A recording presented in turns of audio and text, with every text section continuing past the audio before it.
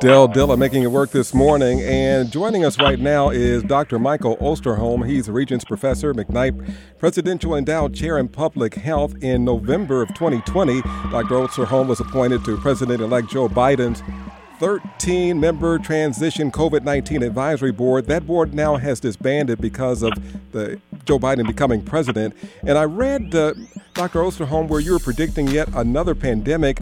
What is this new pandemic, and will America be ready this time? Well, first of all, thank you very much for having me. And we're still really in the same pandemic that we've been in since it emerged in China back in almost a year ago. But what we're talking about is a new surge of cases. Basically, as you've seen through the past year, we've had these periods where case numbers increase precipitously and then come back down again, like we're seeing right now. We're in a lull, which is great news. Mm-hmm. But our concern is that with a new strain of the virus, and we call a variant, which is more infectious and more likely to cause severe disease, that we're concerned that sometime in the next 6 to 12 weeks, we could see another really big increase in cases here in the United States. So can these mutations affect the effectiveness of the vaccines, or do we need a different vaccine for every change in this virus?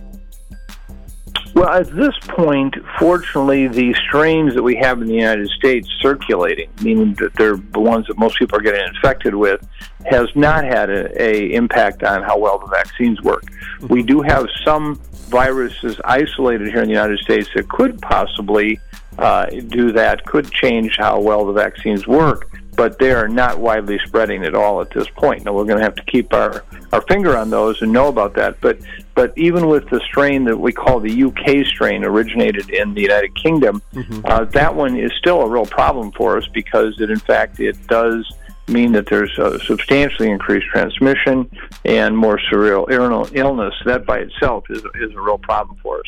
Everyone, we're talking with Michael Osterholm, Dr. Michael Osterholm. We're talking about vaccines. And I was just reading just late last evening that now we're testing right here in Minnesota vaccines for children. And we haven't heard very much about that until just a couple of days ago.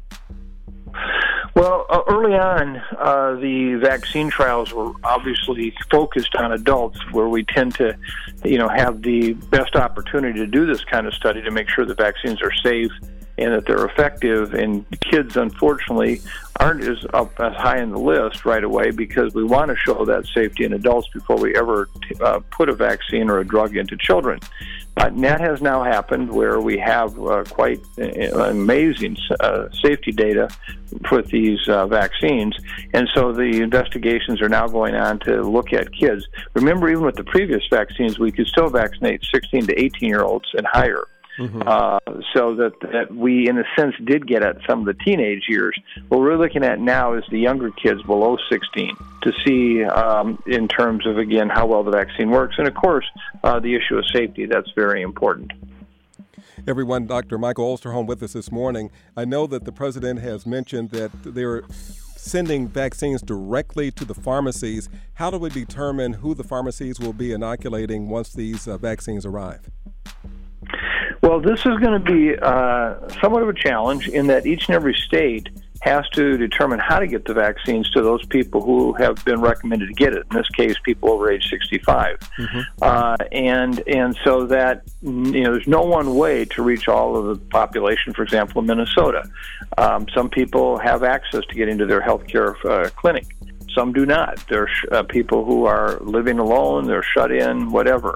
And in some cases, getting vaccine to certain communities, such as the BIPOC community, may be very different than getting it to, suburbia.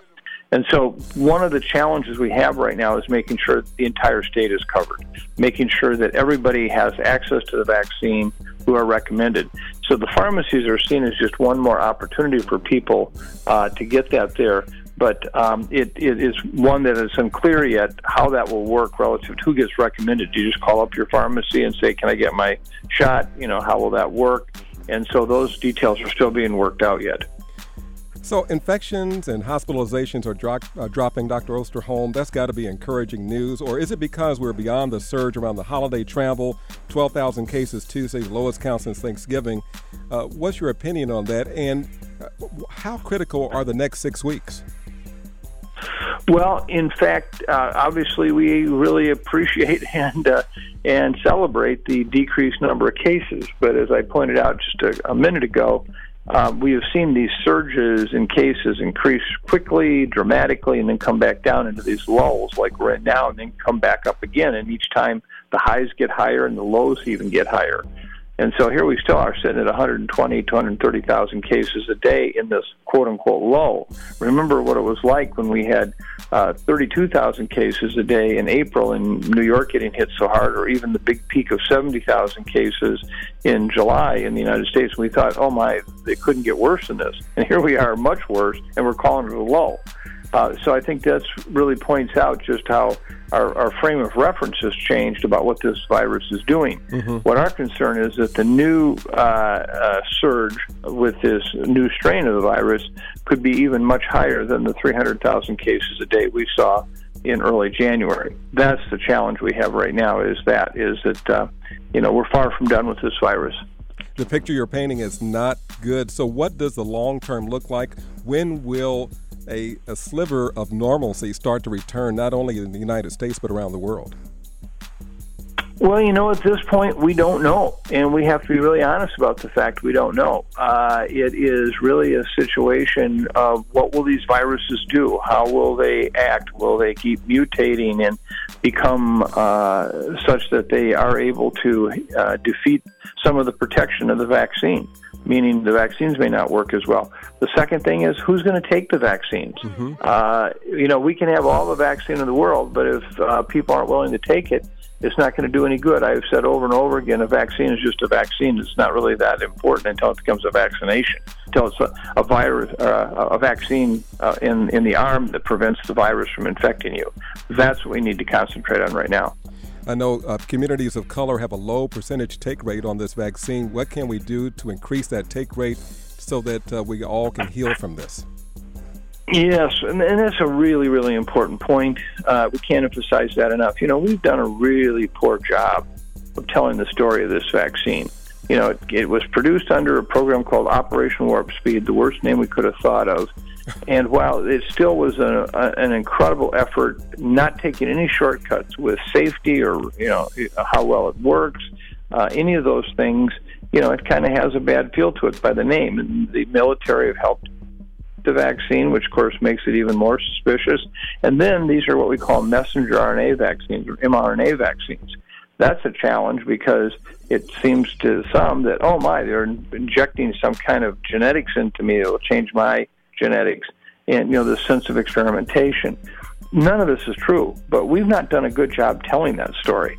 And so why people are suspicious, why people have concerns are very legitimate, and particularly in the black community where, the remnants of Tuskegee hang well over our head, and as they should. We should never forget that. The experimentation that occurred with black prisoners and syphilis. And so I think that at this point, the most important message we can get across, this is a vaccine that could very well save your life and or the life of a loved one. We need to get it, but we need to tell people the story of this vaccine. We need to tell people why it's so important to get it, what the safety issues are. And so, and this has to really be done in large part with the leadership and the direction of the black community. It's important that ownership and that ability to communicate, the credibility is there. It's not in the government. It's not in a lot even of the medical challenge or medical facilities. It's really about the community itself providing that leadership. Give us a ray of hope. What do we need to do? If you will, put your hand on our shoulder, give us a prescription, and tell us how we can be better as a way of saying goodbye this morning. Yeah, well, I think at this point, it's our science versus the virus, and I've always put my money on the science. That's why I'm in this business. Mm-hmm. I wouldn't be here if I didn't believe in that. And so we, can get through this. We have a lot of opportunity to control what happens in our own lives in terms of how we get exposed to this virus or don't get exposed. We need to work hard to protect our essential workers. Many people listening to this radio right now are people who are having to go to work in the public every day.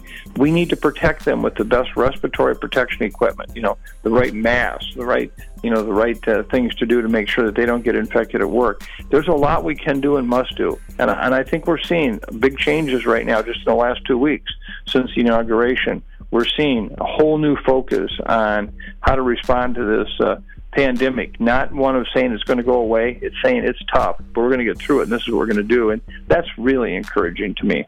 All right, Dr. Michael Osterholm, thank you for stopping in this morning. Thank you. And we really appreciate the prescription that you've shared with us today. Well, I appreciate the chance to get the message out. You're an important part of the voice in this community, and we need you. And so thank you very much for being a part of this message. It's really, really important. I get the feeling we need each other. Thank you so much, sir. Thank you, sir. Have a good one. Take care. You too. Bye. 17 past the hour of 8 o'clock. Sobering, Chantel. It's a lot. We've talked to Dr. Osterholm before in the past, and so it definitely is a very strong message that he's sending about the vaccine and about the virus itself. But it's always good to have updates on where we are with the whole pandemic. It seems like a long way to go, but I just trust and believe that maybe things will get better sooner than expected. I still don't see the light at the end of the tunnel, but I'm still going through. Right. It's 18 past 8. Larry Fitzgerald is on the way.